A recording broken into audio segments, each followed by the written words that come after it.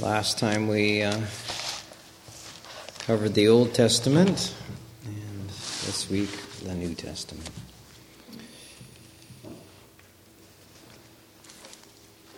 Turn to 2 Peter. I'll read in at chapter 1 and verse 19.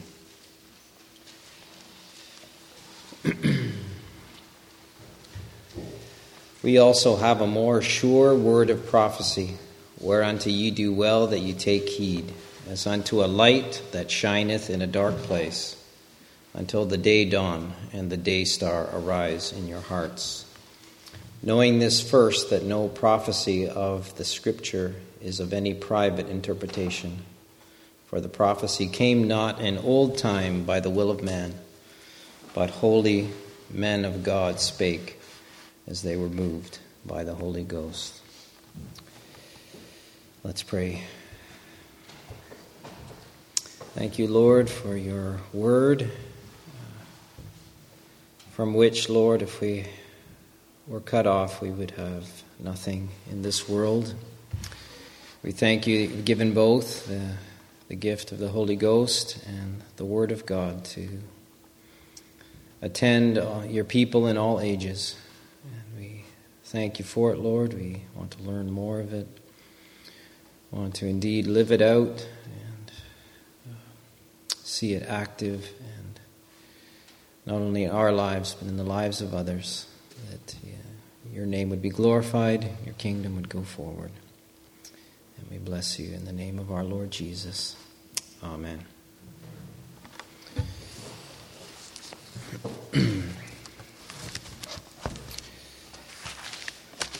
Well, for Deborah's sake, who wasn't here last time, when was the Old Testament canon solidified approximately?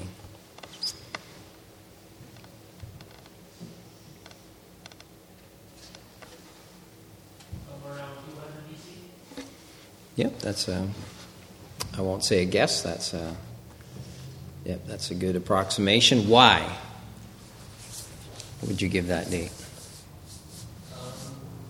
I believe that's around when the Septuagint was translated. Correct, yeah. So the Septuagint, the Greek version of the Hebrew scriptures, was translated around that time, and probably about 100-year window. I know to us that seems a long time, but in the unfolding of the history of the people of God and their receiving of the Scriptures, that's about the time. Wasn't it about like 1700 for the Christians to figure that out? With the Apocrypha back and forth? 1700 years, you mean? Or, yeah, or like the 18th century. Yep. Before they finally nailed it. Yeah, and said only the Catholics with the Apocrypha after that. they kept it going, yeah. Yeah, it hung on till about the mid-1800s. The printing of the Apocrypha with the Bible, and that was our object lesson back there. Incidentally, I did read from the Apocrypha today because I had read something on the weekend or during the week, and I wanted to check it out myself. So, but when did they from the church, refresh my memory, from the earliest days, did they make a difference? yes. Other than the Catholics, did anyone consider it inspired? The Apocrypha? Yeah. Jerome did not consider it inspired.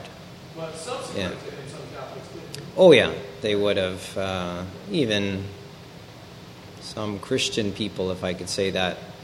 But there was always Jerome said it was not for the teaching of ecclesiastical doctrines. It was for general edification, spiritual edification. And in the mind of the people of God, that's what they would have. Because there is some good and profitable things. I think it was even John Bunyan that said the Lord brought a scripture from his mind and he couldn't think of where it was. And then he realized it was from the Apocrypha. But in his mind, he was somewhat surprised because this passage, I'll call it, because it wasn't the Scriptures, was definitely a word to him. I can't even remember what it actually was, but it was a word that was used in his life to bring him out of a distress. But he knew it wasn't the Word of God, the Scriptures, but it was a word for him at the time. So he separated in his mind what was the Scripture and what was, just like any brother could come and say some uplifting word to you that isn't necessarily even from the Scriptures, but it's something that lifts you out of or comforts you, etc., in a time of need. And it would be that same thing. But the Old Testament canon the writing of it was finished sometime during the exile of the people, and then shortly thereafter coming back into the land, the last inspired Old Testament prophet would have written. Haggai, Zechariah, and then there wasn't another writing prophet until the apostles came on the scene. So we have at least 400 years time between the last writing prophet, which was not Malachi. He appears last in the Old Testament, in our Old Testament, but chronologically he wasn't the last. And then again, that didn't open up again the writing prophetic word, the Scriptures, until the apostles came and were writing the New Testament. So it's foundational for for the people of God, and down through the ages, the devil has targeted the Scripture mostly by way of confusion and by way of counterfeits, not necessarily by way of trying to destroy it. Although he has done that in different times. Once under Antiochus, or Antiochus, whichever pronunciation you prefer. Depends on if you're British or Irish. That's a joke. But he, and you can read it, I just read it there in 1 Maccabees, verse 57. Is it chapter 1 or 2? Where he made a decree, the king of Greece, that if anyone was caught with the Scriptures in their possession, they were to be put to death. And the same thing happened in February, I think it was 23rd, 303, when the government of Rome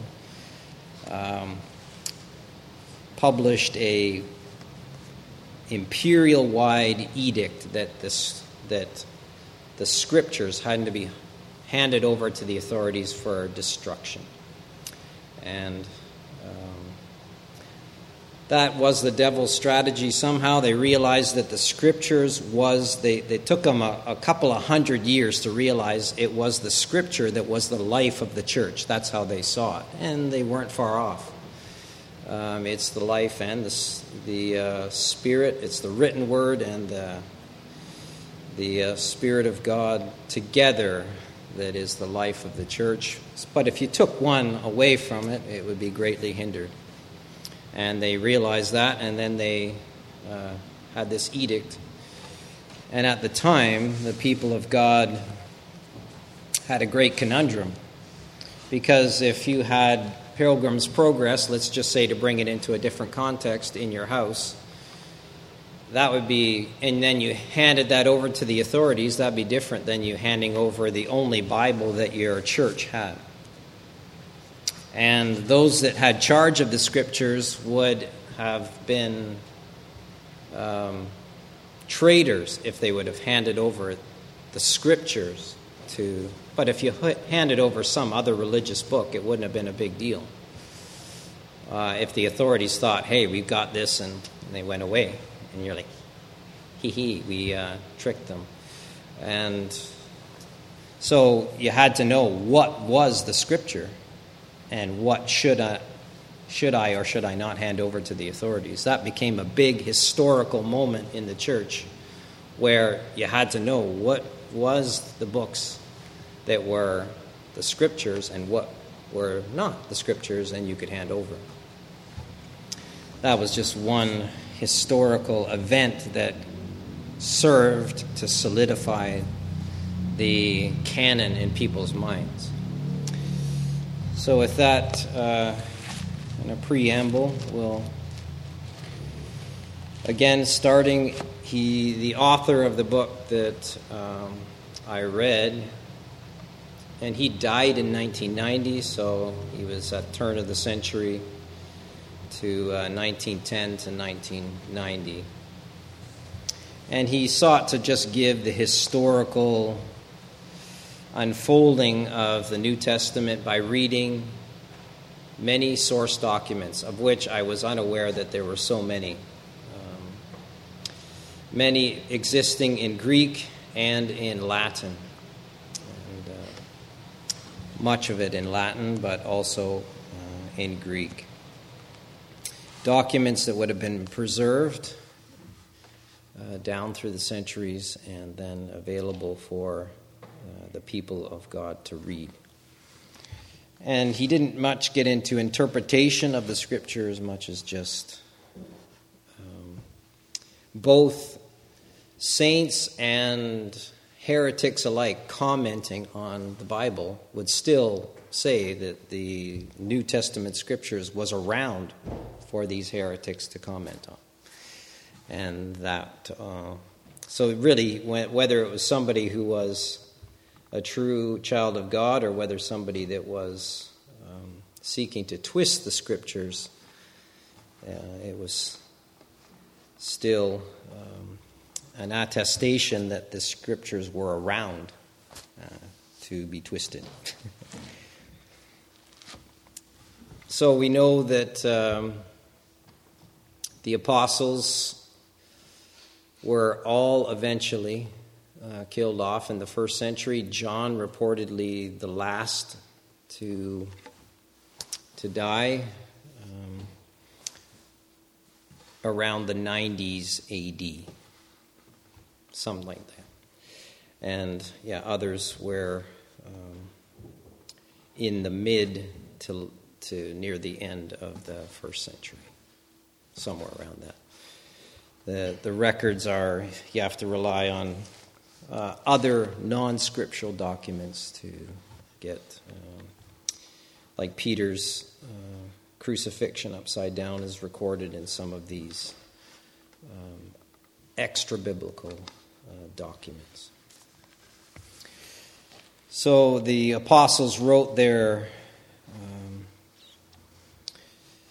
writings, and then the first attestation to those writings were Clement of Rome in AD 96. So around, let's just say, between 30 and as little as 10 years after the death of the last apostle, you start to have other men of God writing about it, or quoting from both the Old and the what's now we call the New Testament.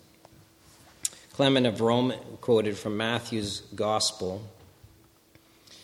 in the 2nd century. So you're going from AD 96 was the first quote, and up until into the 2nd century. So 101 is the 2nd century AD. He quoted from Matthew 9:13, and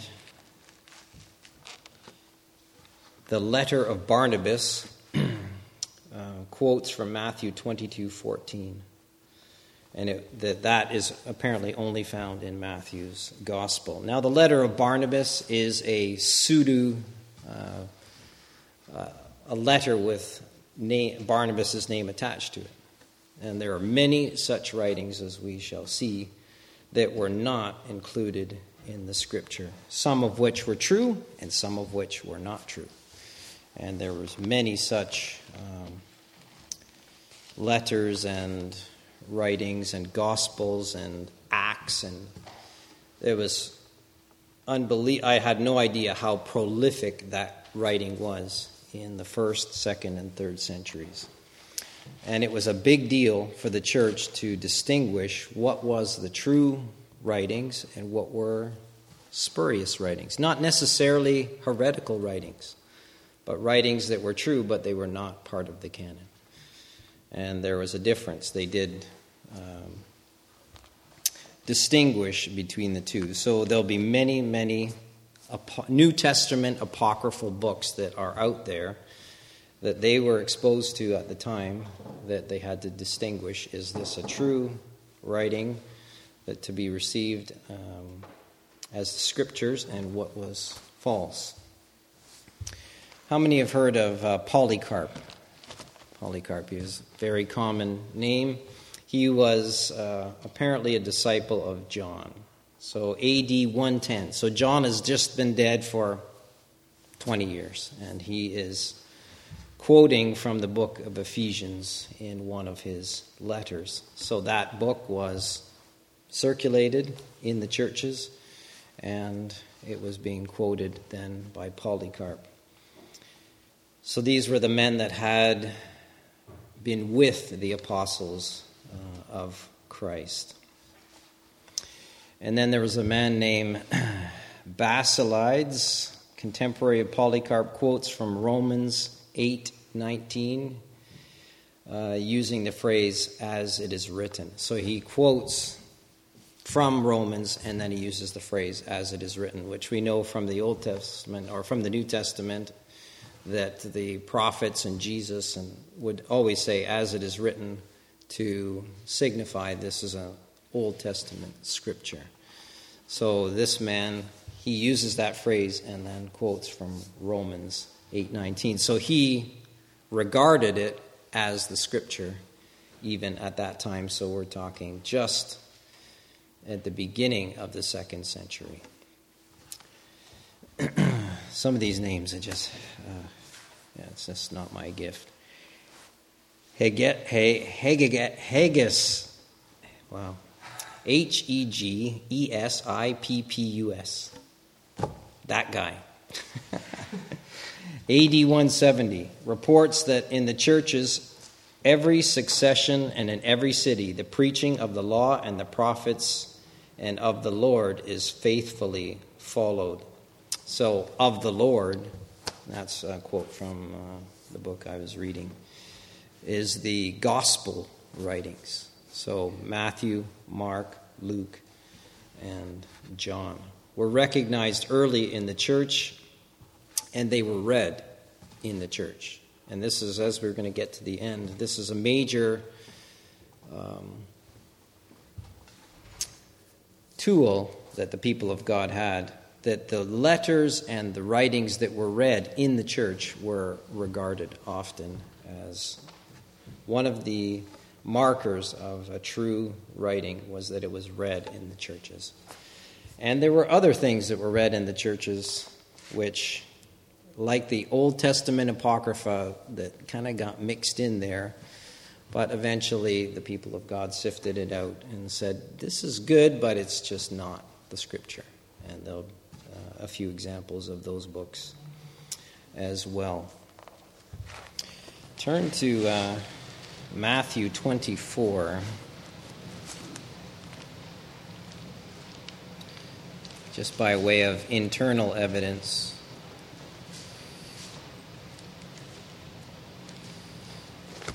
Matthew 24 and verse 15.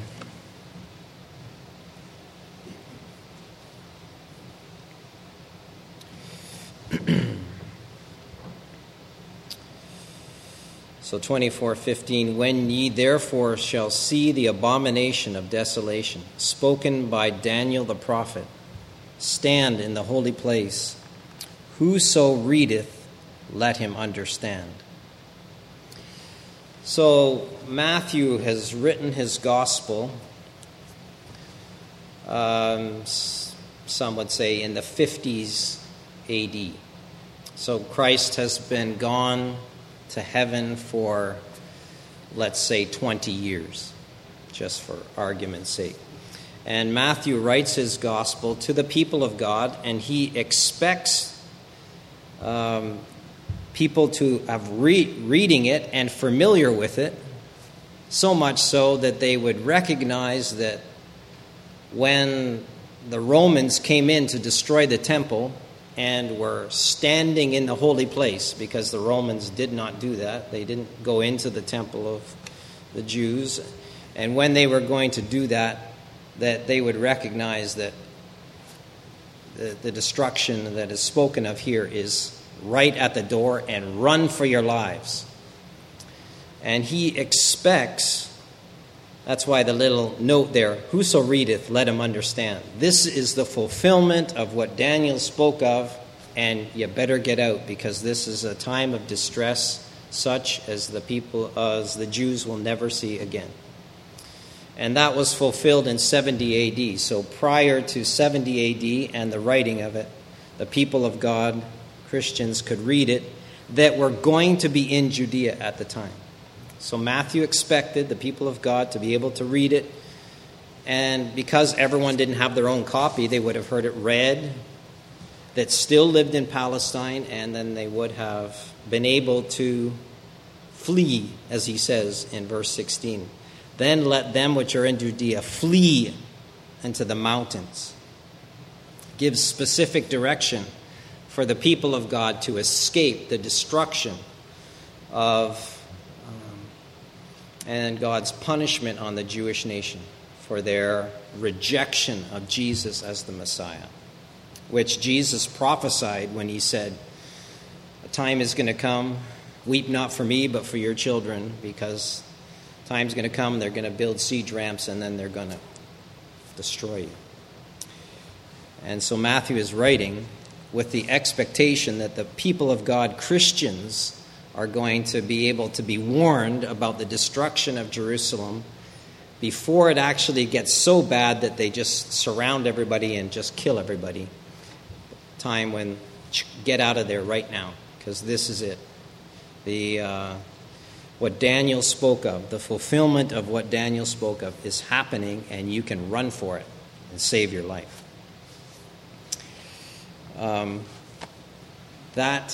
Many people have taken that's still going to happen. I believe it's very Jewish and it's very geographic.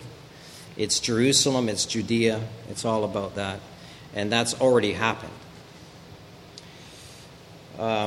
There's some internal evidence that the Matthew's gospel was circulating amongst the people of God before 70 AD, and it was being read in the churches for people to have sufficient warning to escape the destruction of Jerusalem with their lives. So Matthew expected, and indeed it did happen, that was the case.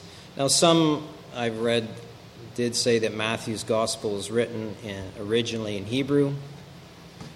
I don't know how credible that is, but it would make sense since it was a gospel to the Jews. But nonetheless, it came down to us in Greek.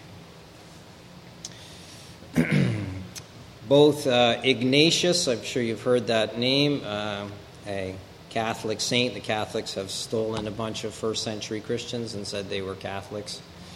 Roman Catholics, that is. Papias, again, was a 2nd century. He would have known, I believe, John the Apostle. They were aware and wrote of Matthew's gospel, Mark's gospel, in their time. So in that first, say 30, 40 years after the apostles were all gone into heaven. they were writing from or quoting from their writings. I know you've heard of Justin Martyr, and he lived in AD 165, speaks of the memoirs of Peter and that of the other apostles, which he calls Gospels. And Tertullian, also a disciple of Justin Martyr, wrote a lengthy work called the De Testerion. This is one man's attempt to weave all the gospel and make one long chronological gospel that, in his mind, took out all the discrepancies, which kind of a misguided help, if you know what I mean. But nonetheless, his reason for talking about this man had the Gospels to do that with, even though it was misguided and unneeded. But he would have been in the mid 2nd century, 150 A.D. So they were all available and being circulated amongst the people of God. So John's Gospel took the longest to be accepted of the Gospels, possibly because Gnostic writers who were quoting John's Gospel and his letters. You'll know that in 1 John, John addresses the whole Gnostic heresy, those that did not confess that Jesus had come in the flesh. That was a particular Gnostic doctrine that denied that Jesus Christ had come in the flesh. And he said, you don't receive that person. This is a spirit of the Antichrist. And so John's writings were incidentally being quoted by Gnostics, taking scriptures out of context, twisting the scriptures, which Peter says to their own destruction. And John was being quoted perhaps more than other writings, and therefore some people would have associated that with people that were trying to twist them. So there were, a couple of 2nd century Gnostics that were doing that. From the early 2nd century and onward, Paul's letters circulated not singly, but as a collection. So from 100 AD to 150, in that time period, all of Paul's letters had been gathered together as a codex, so a book, and would have been circulated in the churches as a group of letters. So the individual letters were taken to from each individual church and were put into one book and would have been circulated in that way. So it wasn't like just, you had Ephesians going around to all the churches and you had Philippians and all of that, but they would have quickly gathered them all and had in one book, and they would have been circulated as a group of letters. Now we know that the only way you could have a copy of the scriptures was by doing what? The old-fashioned way, by hand.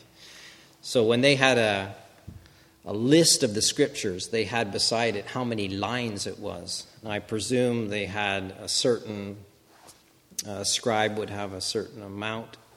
How the line wasn't 10 feet long; it was on a page of some sort, and they would have, I guess, by way of telling people how, if it's a genuine copy, this is how many lines are in that, and they would have recorded it like that. So all of Paul's letters were circulating. The Gospels were circulating, and they would have been collected into a collection as well. And Matthew was always first, then Mark, then Luke, and then John. Why that is, I don't know, but just this is the way that it was always listed by all, in all the lists you found, it was always that way. Perhaps someone else can discover why that is, but Matthew was always first. Perhaps he was the gospel to the Jews, and the gospel was first preached to the Jews would kind of make sense. When Clement of Rome wrote to the church of Corinth in AD 96, he had access to Paul's 1 Corinthians and other letters. So these men were elders in the church, and he wrote to the church in Corinth, which had been planted by Paul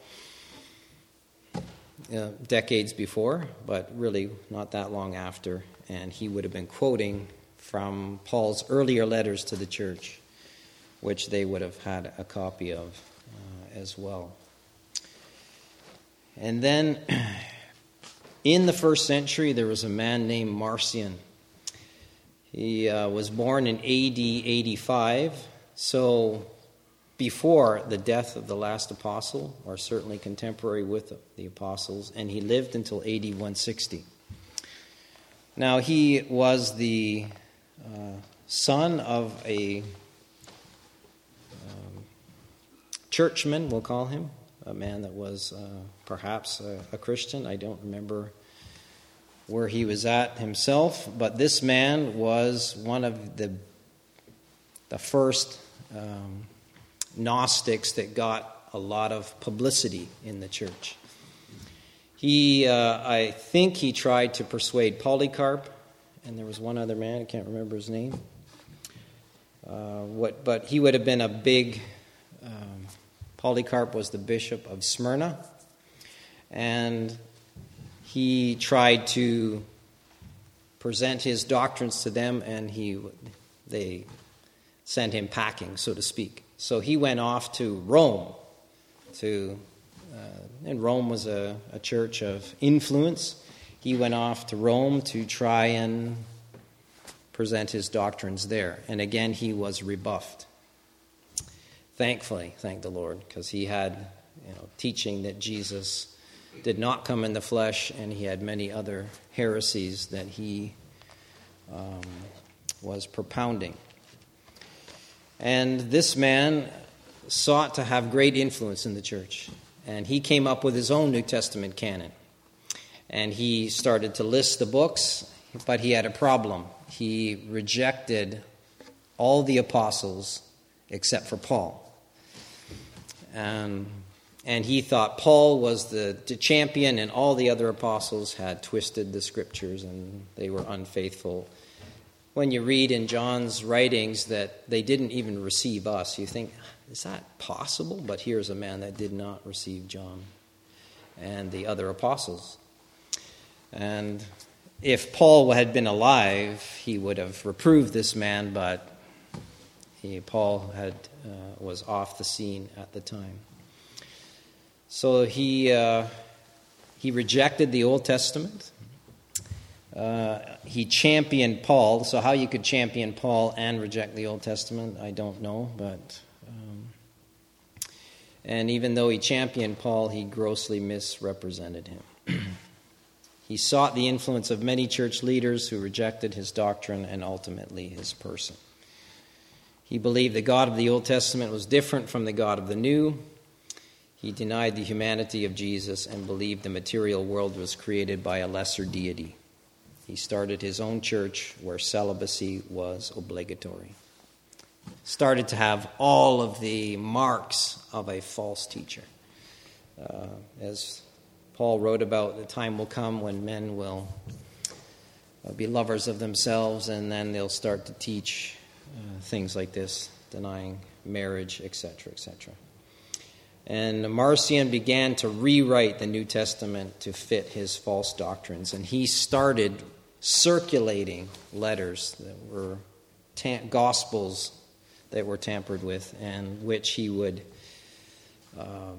remove whole passages and make it up himself, splicing different things together. So this prompted the church to speak out against his false canon, with the true. And it'd be nice if he was the only one, but there was many other men that were doing this. Valentinius also was a heretical writer who gave knowledge in his writings of 1 Corinthians, 2 Corinthians, Romans, Ephesians, Philippians, Colossians, and the other Gospels. So he had access to all these writings, which tells you the writings existed amongst the people of God. So this Marcion was combated. Ultimately, his church, I don't know if it went, but it certainly would have gained many followers, as cults and isms and schisms always, although celibacy is not a very popular doctrine. So it eventually fell by the wayside, but others picked it up, Catholic Church being one of them, and are still saying that's the way to go in the face of a clear teaching from the Scripture that it's false. Because you always wonder, how can these men, like when the Scripture speaks directly against what they're doing, have the same Scriptures in their possession and they don't?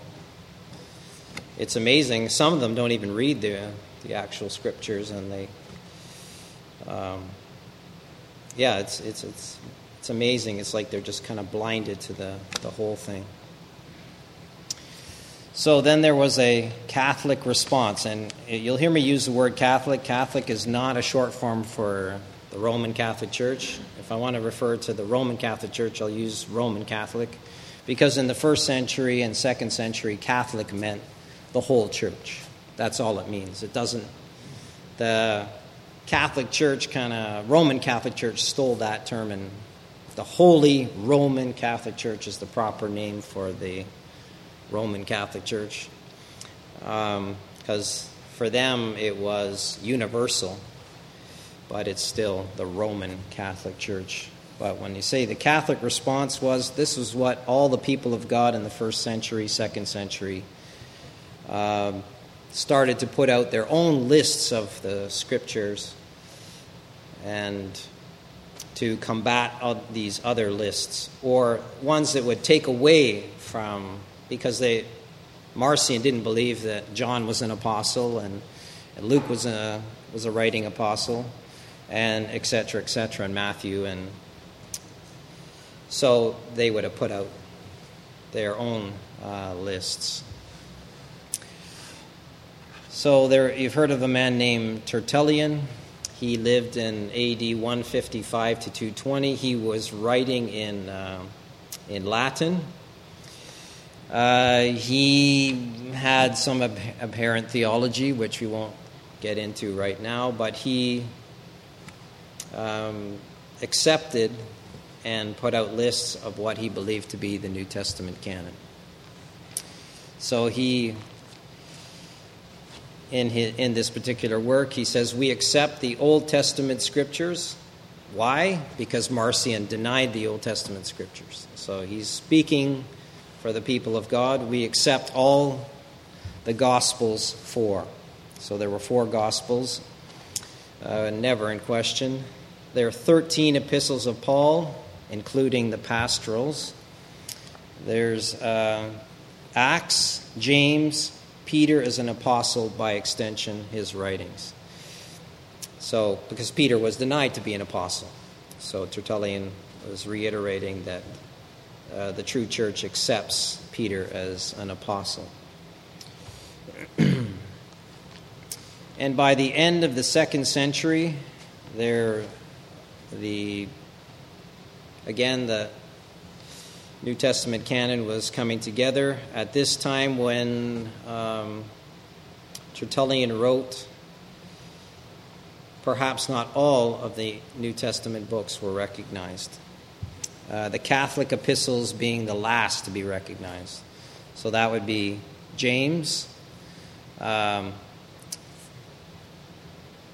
Peter, Jude, 2nd and 3rd John, and Revelation.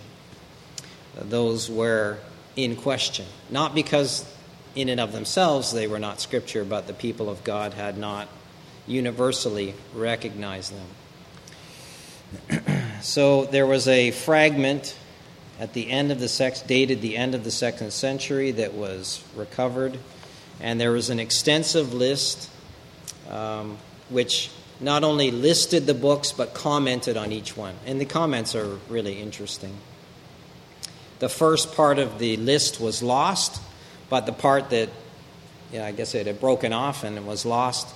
But the first readable part starts like this: the third book of the Gospel according to Luke. So there was Matthew and Mark, and so the third Gospel was Luke. So you can fill in the blank there. Luke wrote, who was not an eyewitness to the resurrection, but he wrote with Paul's approval, justifying Luke's writing. John wrote the fourth Gospel at the encouragement of his fellow apostles, who was an eyewitness of the Lord's resurrection. And he also wrote 1 John. Although there are differences in the four Gospels, they all come from the same Spirit. And they comment on the nativity, the passion, the resurrection, and the twofold coming of Christ, his first coming and his second coming, talking a little bit about the content. The Acts of the Apostles are recorded in one book to Theophilus. Luke records all things done in his presence, omitting the death of Peter and Paul, because some false Gospels included those things, and he says the true canon, the books that should be received, don't speak about those things. So by way of gleaning, you can see what was not included in what they believe to be the Scriptures. Because other writings comment on those things which this man says was not part of the canon. They were true, but they're just not part of the canon. Because other people would have witnessed the death of Peter, people of God, would have known about the death of Peter, known about the death of Paul, and they wrote about them, but they weren't part of the Scriptures.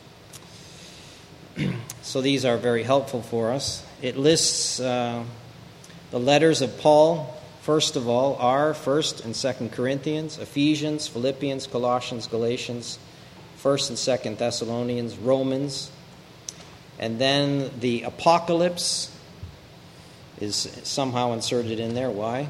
Philemon, Titus, 1st, 2nd Timothy, Jude, 1st and 2nd John, and 1st Peter. 2nd Peter didn't make it in at the beginning in this list, which is interesting.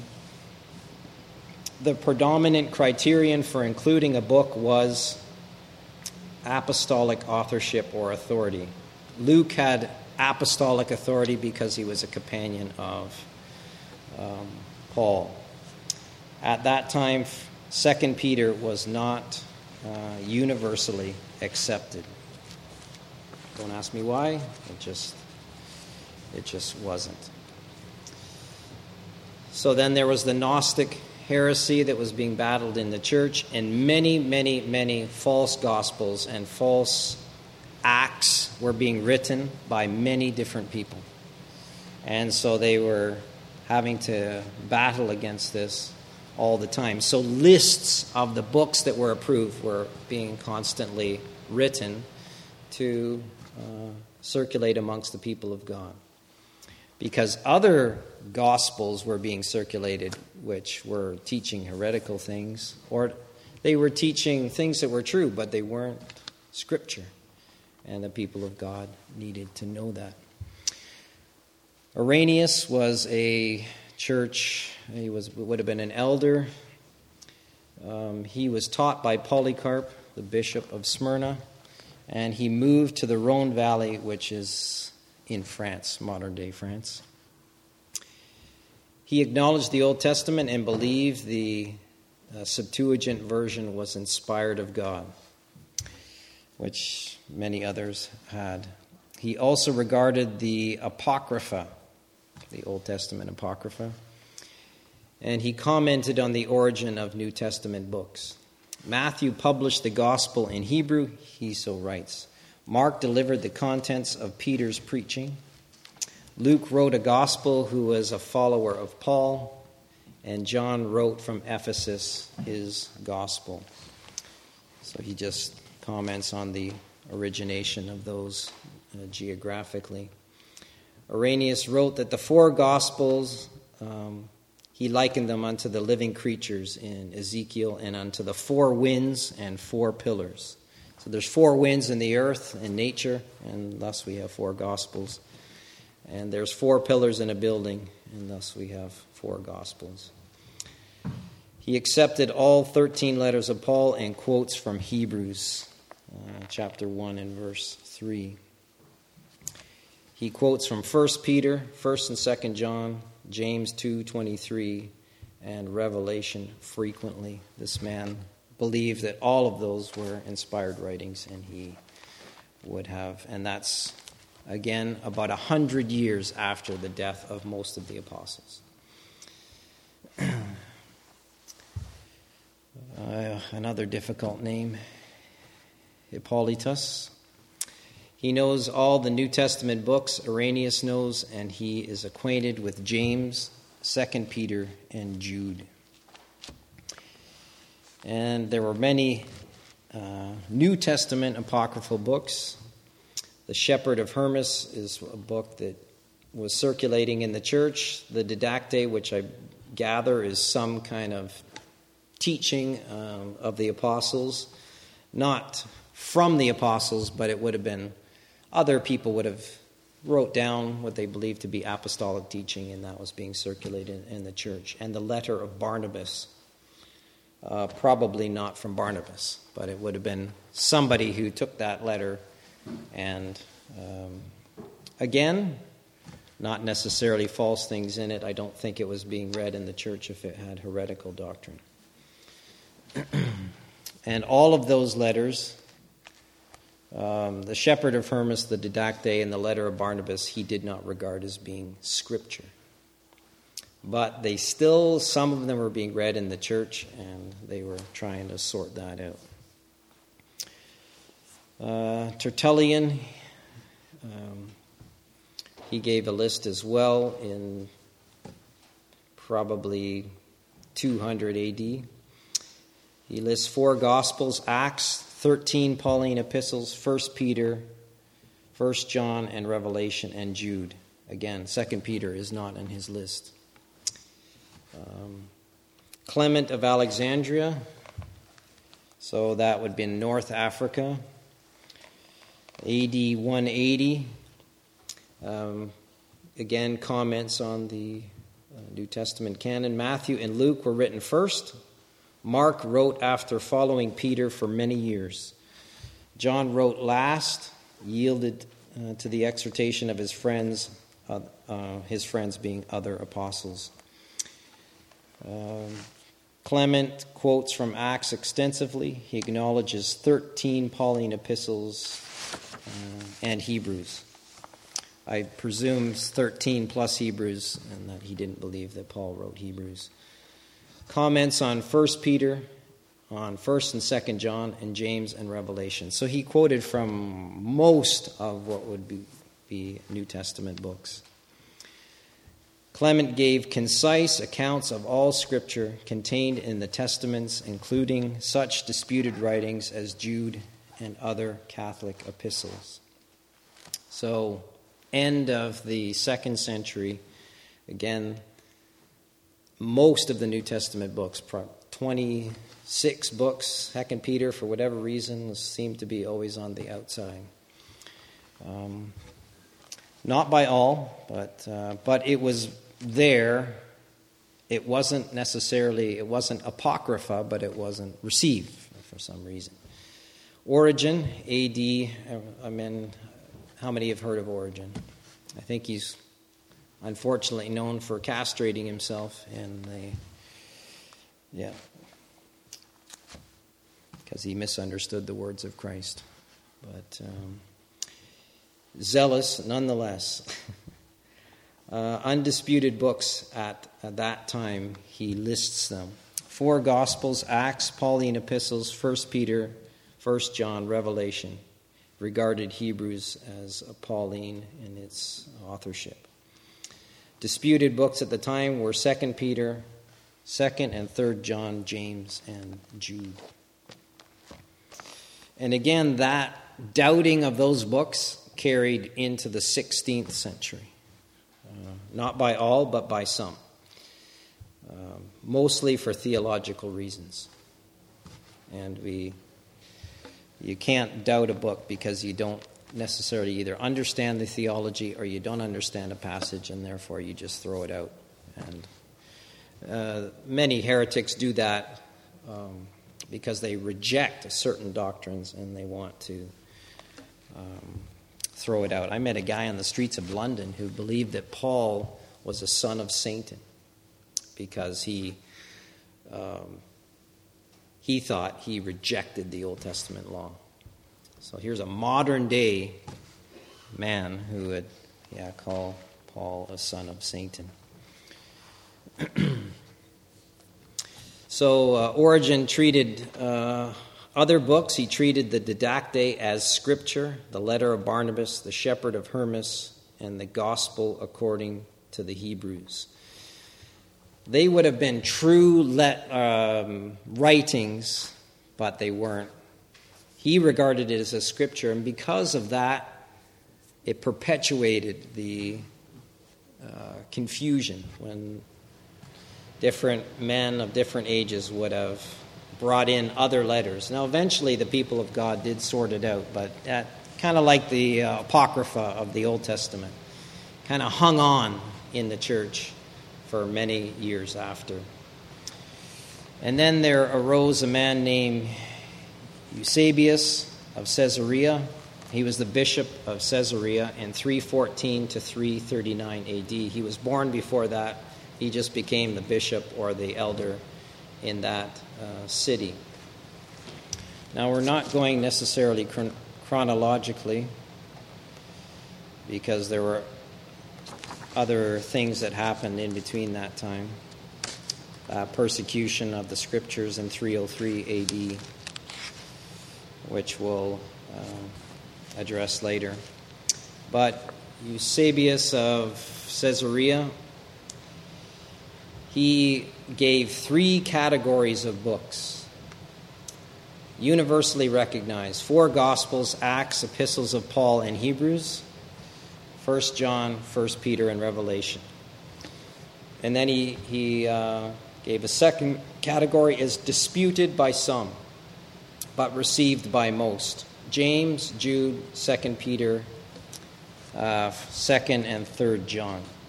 And then spurious books. Now, that isn't necessarily false. He just means not scripture. So when he says spurious, he doesn't mean false books, but books that were not part of the canon. The Acts of Paul, apparently there's Acts of all the apostles, and those are like Peter and every Acts of all of those different apostles written by well-meaning people. Shepherd of Hermas, which is a very popular one. The Apocalypse of Peter, that's not 2 Peter. Epistle of Barnabas, teaching of the apostles.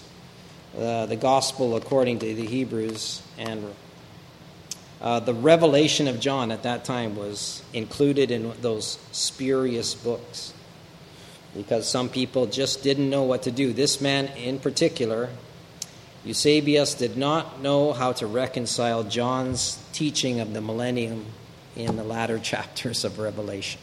And that's why he wanted to put it outside the canon. Just because of that. It just didn't make sense to him theologically. There are some people that doesn't make sense to them theologically today. But that's no reason. When you come up against something you don't understand, you don't say, well, this is not in the Bible. You say, I don't understand it. And then you go on. That's why Martin Luther rejected the book of James, because he just couldn't reconcile James's "a man is justified by works" statement. And he just, the right strawy epistle. He just wanted to get it out of the, and he did reject it as a New Testament book. So this man, he didn't know what to do with John's, because obviously he read the book. It existed and it was recognized by many, but he just could not reconcile that. And then there was heretical works, of which there were many. Gospels of Peter, Thomas. So you've heard of the Gospel of Thomas, teaches Gnostic heresies. Matthias, Acts of Andrew, John, and others. There probably was hundreds of them. I've lost track of all the different names. And so there was some great wisdom given by second century elders who said, don't read these books to his people. He said, don't read them because it'll put something in your mind. These books are being written to push people away from the truth and teach false things. Don't read them. Don't get curious, because someone would find this, and then they would start reading it. And today you can look up all kinds of nonsense on the internet. All of these things are still in existence, and you could read them. Don't read them. You might read the things that were even approved then in the 1st and 2nd century, like the Shepherd of Hermas, and other writings that were read by the church, people in the church, but they were not regarded as scripture. Just like the Apocrypha, you can read it, it's in that Bible back there, and there are some useful information. Even, you could say, things that God could use in your life, but it's not to be regarded as the scripture.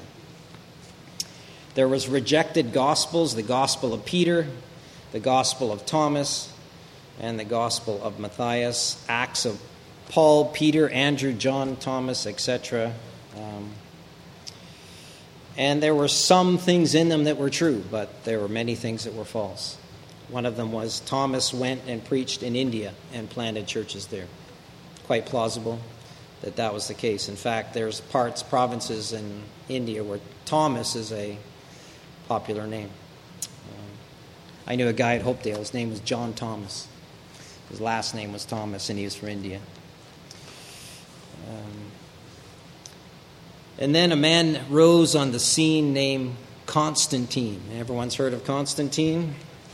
He came to power, Roman emperor. He had some kind of vision, and he made Christianity the religion of the empire, which was the beginning of the end for the true church, if you know what I mean. It started the beginning of what came to its full fruition in about 600 AD.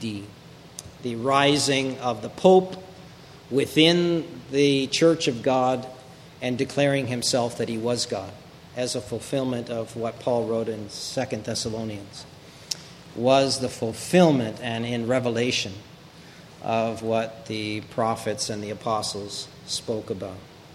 And you could see how this happened, and Constantine started it with his declaration, which at the time seemed to be a wonderful blessing to the people of God because they've been persecuted heavily for 2.5 centuries. So imagine for 250 years you've been persecuted. And then the emperor of all people, who was the kingpin of persecution, declares Christianity to be not only not to be persecuted, but the religion of the empire. But that was the beginning of the end, because then all the pagans and everybody brought in all their false doctrine into the church, and they Christianized everything, and it was the beginning of the end. But at the beginning, it was, for many church people, it was a wonderful time of respite.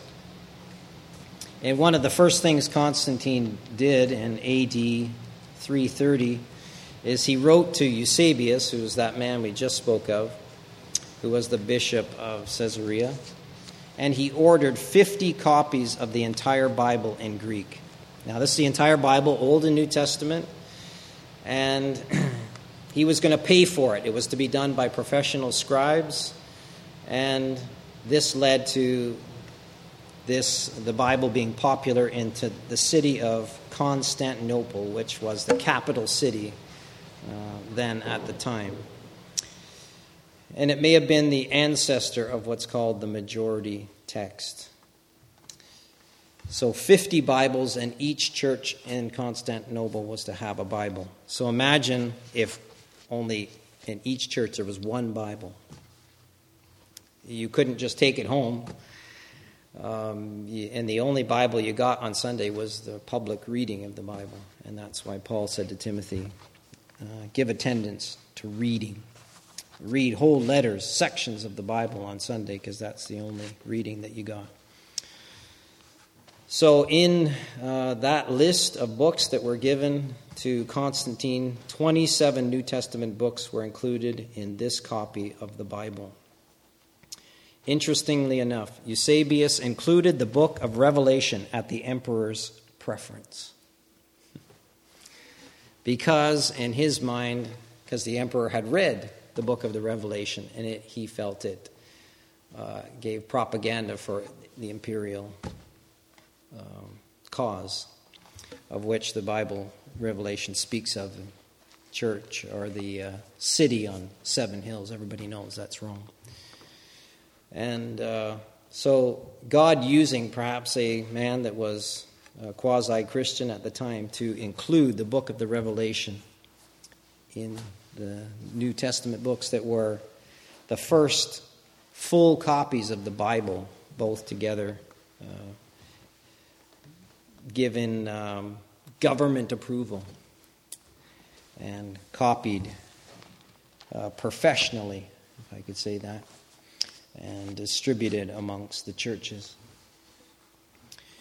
In 367, AD 367, the Bishop of Alexandria writes to the churches in AD 367.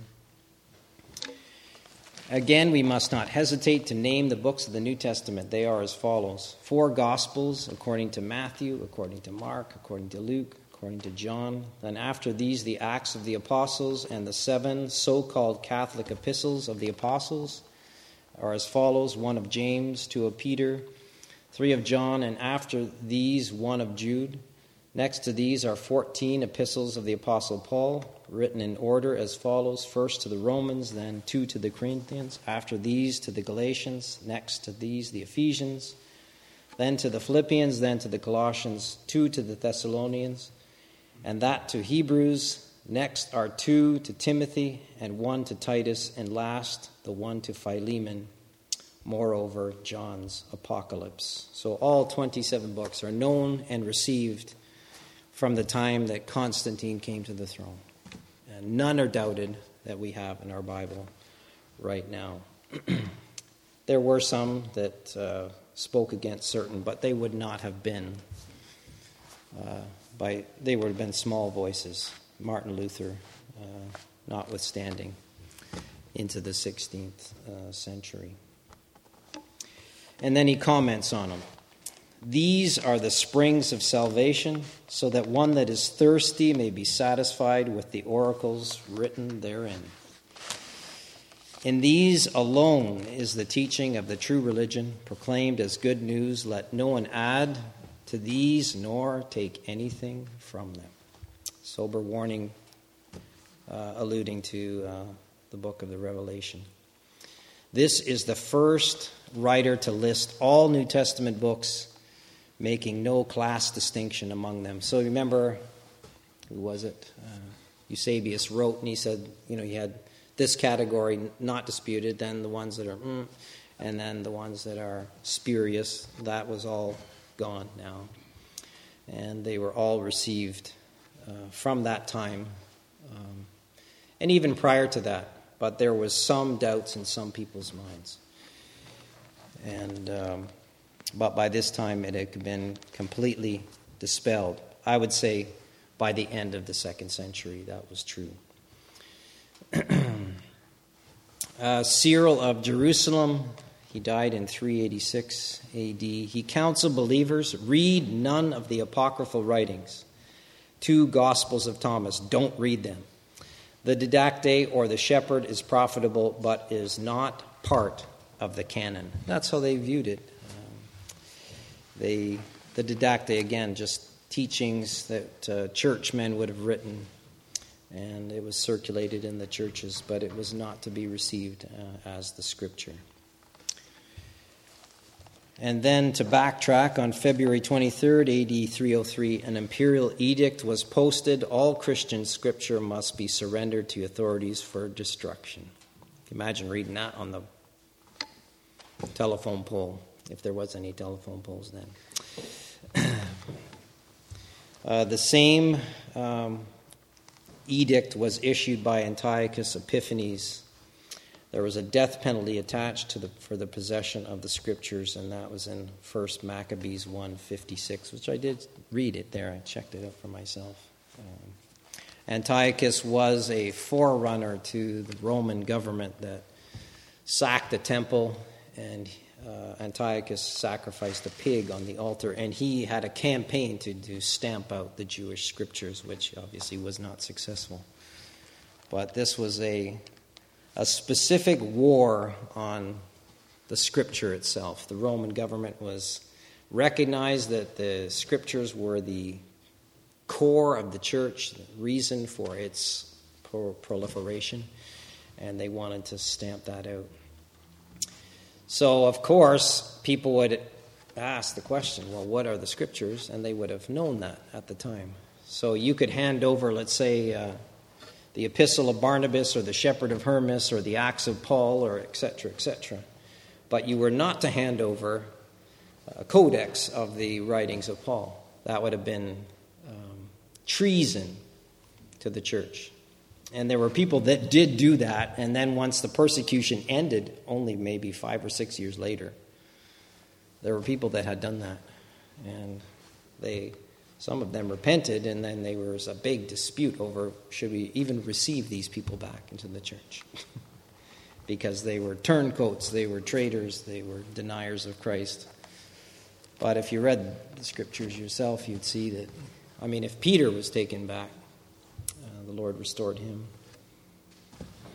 Should they have done that? No, but some people did do that. So obviously the Scriptures they knew which ones were true and which ones were just writings you could hand over, and it wasn't a problem. So then we're in a new age. The emperor has declared Christianity to be the religion of the empire. And then Jerome, I'm sure you've heard of him. He was a Catholic saint, and he had a list of the New Testament books as well. Now, he was writing he was fluent in Greek and Hebrew and Latin, and there was another language I can't quite remember. But he lists all 27 books of the New Testament. He regarded the letter of Barnabas and the Shepherd of Hermas to be apocryphal writings, but profitable. So, meaning that they were, Christians can read them like you would read Pilgrim's Progress, but you would never say Pilgrim's Progress is the Scriptures. It's that kind of thing. And then a man named Augustine came on the scene, contemporary with Jerome, and he inherited the canon as something given. So he didn't decide what the New Testament books were. It was just there. And he writes, that of the New Testament, again, is contained within the following: 4 books of the Gospel, according to Matthew, according to Mark, according to Luke, according to John, 14 epistles of the Apostle Paul. And then he lists them, and Hebrews is the last one. Now, there was this dispute back and forth in the church. Did Paul write Hebrews? And it was even back then. And many doubted it, and many believed that he was the author of the book of Hebrews. And that continued to this day. The King James translators tried to settle that, but of course it's always been the case. And Matthew asked the question, does it really matter? The answer is no. It really doesn't matter at all. What is well known is that it was always received as canonical, but the authorship was in question because it was not clearly stated. But internal evidence would tell you, it would point to Hebrews, would point to Paul. Others had said it was also could have been Luke or Apollos, but at the end of the day, we're just going with Paul. 2 epistles of Peter, 3 of John, 1 of Jude, and 1 of James, 1 book of Acts of the Apostles, and 1 of Revelation. The order of the books in the New Testament often moved around down through the ages, but the books themselves were always, certainly by this point, were clearly recognized. And then lastly, the criteria for canonicity. I think this is important for us. It starts wide, a wide net, and then it gets much narrower. Paul writes, no one can say Jesus is Lord except by the Holy Spirit. So the person writing had to receive Jesus as Lord. That was a really wide net, but starts there. And then in 1 John 4:2, every spirit which confesses that Jesus Christ has come in the flesh is of God. And so when the church looked at a book, if it wasn't orthodox in its doctrine, it was rejected. That's why all of the epistles with pseudonyms, that means it was supposedly written by Peter or whatever, they're all rejected. So there was no epistle with a pseudonym that made it into the New Testament canon. And certainly nothing that wasn't orthodox. So the people of God checked it out. If it was read in the church, And there was one story of a minister that found out that I think it was the Gospel of Thomas, was being read in a church nearby, and he found out about it, and he went there, and he said, you shouldn't be reading this because it's not orthodox in regard to the teaching about Christ Jesus. And so I think they listened to him and threw it out. And Paul, at the end of his epistles, he would sign it. So the original document that came to the church would have had Paul's handwriting. And I think Martin mentioned that. You can recognize. Some people are good at forgeries, but you can usually recognize it. But he would pick up the pen from his amanuensis, from the man that was copying down or dictating to him, and he would take up the pen at the end and he would write. Either it was a salutation or a signature at the end, and he says that explicitly in all of his letters. So if it didn't have that at the end of it, then you knew this was it's not a true epistle of Paul, because Paul does say in 2 Thessalonians, he says there the church was being disturbed. Why? Because of letters supposedly sent from us. Where is that? 2 Thessalonians. So letters were always being circulated. He says that you be not soon shaken in mind or be troubled neither by spirit, nor by word, nor by letter, as from us. So some people tried to pass off their own letters speaking about some doctrine. In this case, it was the day of Christ. And they knew it was not a letter of Paul because he always signed it. So the first century church would have known this is a true letter from Paul. And those letters were all gathered together and circulated. And then they would have been copied, and that original signature, if I could say that, would be lost. But it was recorded as something that was authentic and received by all the churches. So that's how in the first century church, the letters that didn't make it in were those that didn't have that mark. Apostolic authority was another criteria. Paul's letters were the first to be collected and circulated as a collection. The apostolic authorship of Matthew and John were well established in the church. So letters coming from them would have been received. As early as Papias, who was I believe, a disciple of one of the apostles, I think it was John, he said, Mark is said to have written down Peter's account of the Lord's sayings. So that's why. So Mark was what Luke was to Paul. So Mark was with Peter, and he wrote down Peter's, a summary of Peter's preaching, which was his gospel. And that's why Mark was not an apostle, but he was a companion of an apostle. Luke was a companion of Paul, written down in Colossians 4:14, thus giving validity to his writings. Paul seems to include James, the Lord's brother, among the apostles or pillars in the church of God. So James' writings were received. Jude, being of the Lord's family, tips the balance in favor of him. There were several works with Peter's name attached to it, but 1 Peter was not in doubt, and 2 Peter was until Anathasis. That accepted it in Alexandria, Anathasius. John's Gospel and 1 John were always closely related, and the apostolic authorship of Revelation was not in doubt, but the teaching of the millennium caused many to doubt. I'm thinking that, again, that because they didn't understand it, they just, maybe some didn't receive it, but that's no reason. Because John was well received in the first century in his writings. Then the test of antiquity, it had to belong to the apostolic age. So all books that were written after the death of the apostles, that's it, they're rejected, and there were many.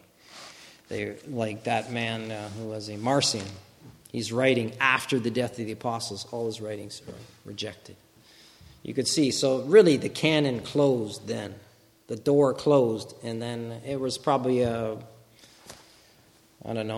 until maybe 100 years of kind of collecting those books. The same thing happened in the Old Testament. They collected them and collated them, and they were being circulated.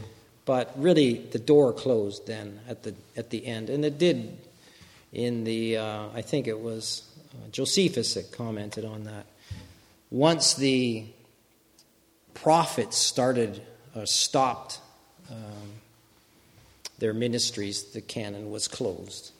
The first one being Moses, the last one being Habakkuk, or not Habakkuk, Haggai.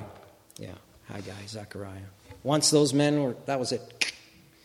And that didn't open up again to the apostles. Very short window, less than 100 years, or even less, 50 years, and it's closed. So Old Testament, very big window of writing.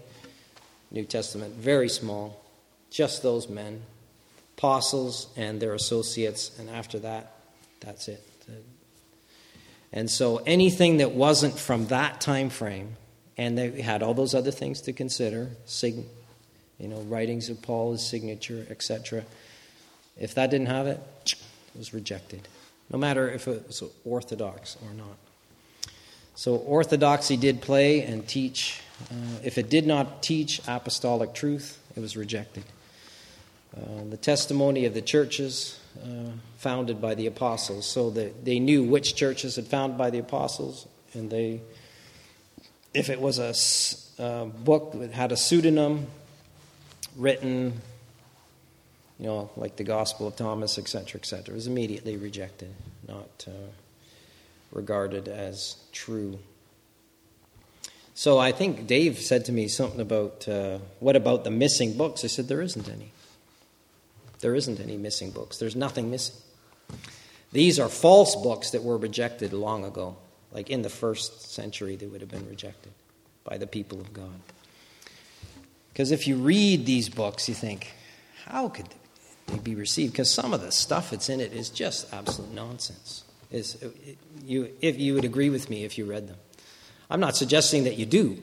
I'm just saying that they're nonsense. Like weaving together of all kinds of weird stuff, taken from all the Gospels and weaving it all together and calling it a work of whoever, Thomas or Paul, and it was not true.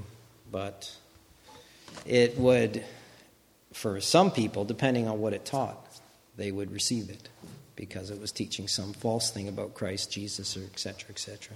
So when you hear somebody saying, "Oh, this, Christians don't want to receive all the," you're right, they don't, because they're not true, and that's why we've rejected them. The seventh test was Catholicity. I know that's not quite a word, but I think what he was trying to say is it was received by all the churches, worldwide. Worldwide being the Roman, all the way to Spain, down over to the Black Sea and all that whole area, North Africa. Was it received by those churches? And if it wasn't, then it was rejected. And they talked amongst each other, like go over to Rome and say, well, these are the books that we receive, and that's how they decided in the end. Right down to the book of the Revelation was finally received. Not because of, certainly had no heretical teaching, etc., some teaching hard to understand, but was it received by all the churches was one of the tests. And lastly, traditional use. What letters were read in all the first century churches quickly became known. If this is a letter that wasn't read, it was thrown out. And those were the tests to determine whether a book was, and all the tests had to pass all the tests, and if it didn't, it was rejected. And that's how the New Testament canon, so a very short window, I would say the last writing being around 90, the first writing in the 40s or 50s AD, give or take a few years here and there. I hope that was profitable to some degree. A lot of dates and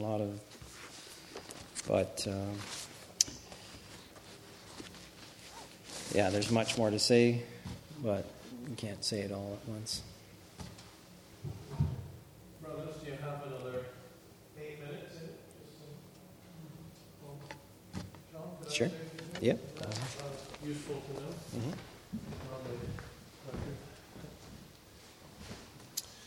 Thanks very much for that, Sean.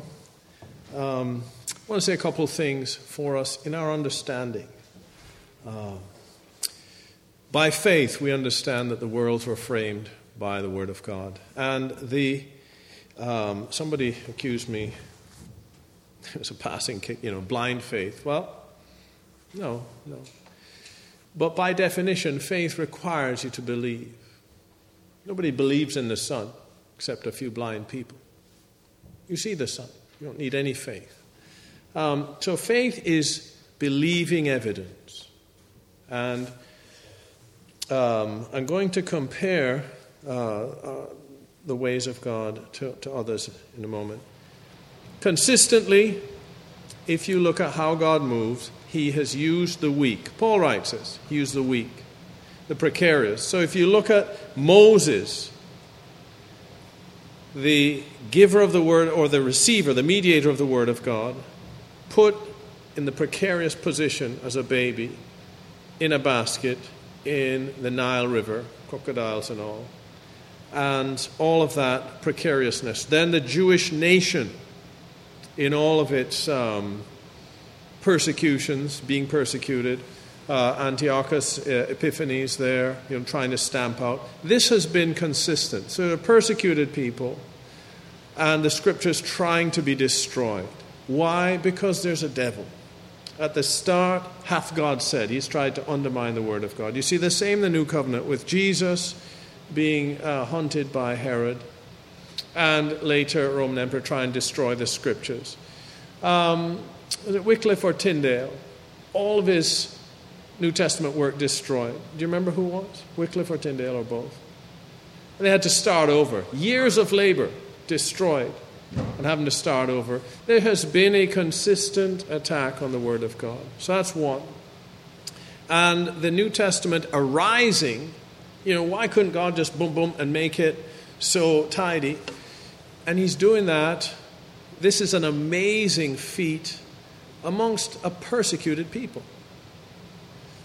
I'm saying these things, because the Scriptures are under attack, and Islam particularly attacks the Scriptures. And I want to draw that to our attention as you go forward, you meet people. This is the ways of God, using the weak, the despised, the people of God, the whole church of God, and they received the words of the apostles, collected them, and here they've been handed down. Parallel to that is the fact that God used even the hypocritical clergy to pass on and preserve His Scripture. He did that with the Jews who crucified Christ, and He did that with the clergy that became more worldly in the subsequent years. It is common for religious people to be very fastidious about the accuracy of the text, even if they themselves don't live according to it. So it is not in any way difficult to believe. I want to say this with Islam. Islam was a dominant force. It had the backing of the state and the military when the Quran was written down. And they had, contrary to what you're commonly told, they had variations in readings. I think the third or fourth caliph, Uthman, didn't like the various readings. They were reciting it, but I won't get into it, all the details of it. But it was clear they were different texts. So he had them rewrite it. He got 4 scribes together, said, write it, and if you have a doubt, use this dialect, and then destroy all the others. So, contrary to Christianity, which has preserved all evidence to this day, Islam destroyed anything that didn't fit the narrative. Later, Abd al-Malik did the same thing. Political issues, he had various he had Quran collated and destroyed everything that didn't agree with his version. And they did that again recently in Cairo, sometime in the last 100 years. In fact, might be the last 50. So anytime they find something that doesn't line up, they've destroyed the evidence because they're trying to get one version going. And they've done that from a position of military supremacy where they were not being persecuted, where it was not trying to be destroyed. So there is that difference. And the other thing I want to point out, you see all these things. Satan works by infiltration and persecution. Both of those going. And but God has delighted to work in the midst and through feeble people. So you want to study these things through the eye of faith. There's evidence there that is affirming. Yeah, you can believe that. You can be confident in that. You're still going to have to walk by faith. It's either that or we'd have a 1,000-foot angel in every city. I was reading just recently, on the weekend, Cult in China, short version L, in 2000, heavily financed to attack the churches in China through infiltration. Don't meddle with the Catholics. Don't meddle with those that are lukewarm. Only those that are zealous for the true God go and corrupt those churches. That's in their manifesto in China. And they're funded. And I'll spare you all the terrible details of how people will be lured and bribed and enticed. But the thing is, they only targeted churches that were vibrant and had the living Word of God. And they weren't bothering with lukewarm or worldly or corrupt churches. Didn't bother with the Three Self Church. Didn't bother with the Catholic Church initially. And so you have to recognize that the pattern that we saw there with these spurious writings and heretical doctrines and so on, still going on today. Wherever there is going to be revival, there's going to be spiritual attack. There are going to be counterfeits, people vying for power. It shouldn't surprise us if if one day there would be people that would come in here and would feign to be spiritual and try and displace and gain influence. Wherever God will move in power, that will happen. We're desiring and praying God would move, so there will be those things. We'll stop there. I did simply want to point out the difference. Christianity, the scriptures were preserved miraculously in ordinary ways, if you will, but miraculously in the midst of a heavily persecuted people. And yet the integrity was there. It said, don't read them, but they didn't go on a book-burning campaign. They didn't try and destroy evidence. They let everything there so that people can search things out and have confidence in the accuracy. It's all there to be examined. And the criteria, I think, are very, very good. So perhaps that wasn't necessary to say to us, but I did want us to look at that aspect of how God works. And it's consistent with his working in man through all of history. The Lord Jesus came meek on a donkey. He was born in a poor family in the most despised part of Israel, the Newfoundland of Israel. And God has worked like that. He worked through Moses, who was rejected. This is consistent with the working of God throughout history.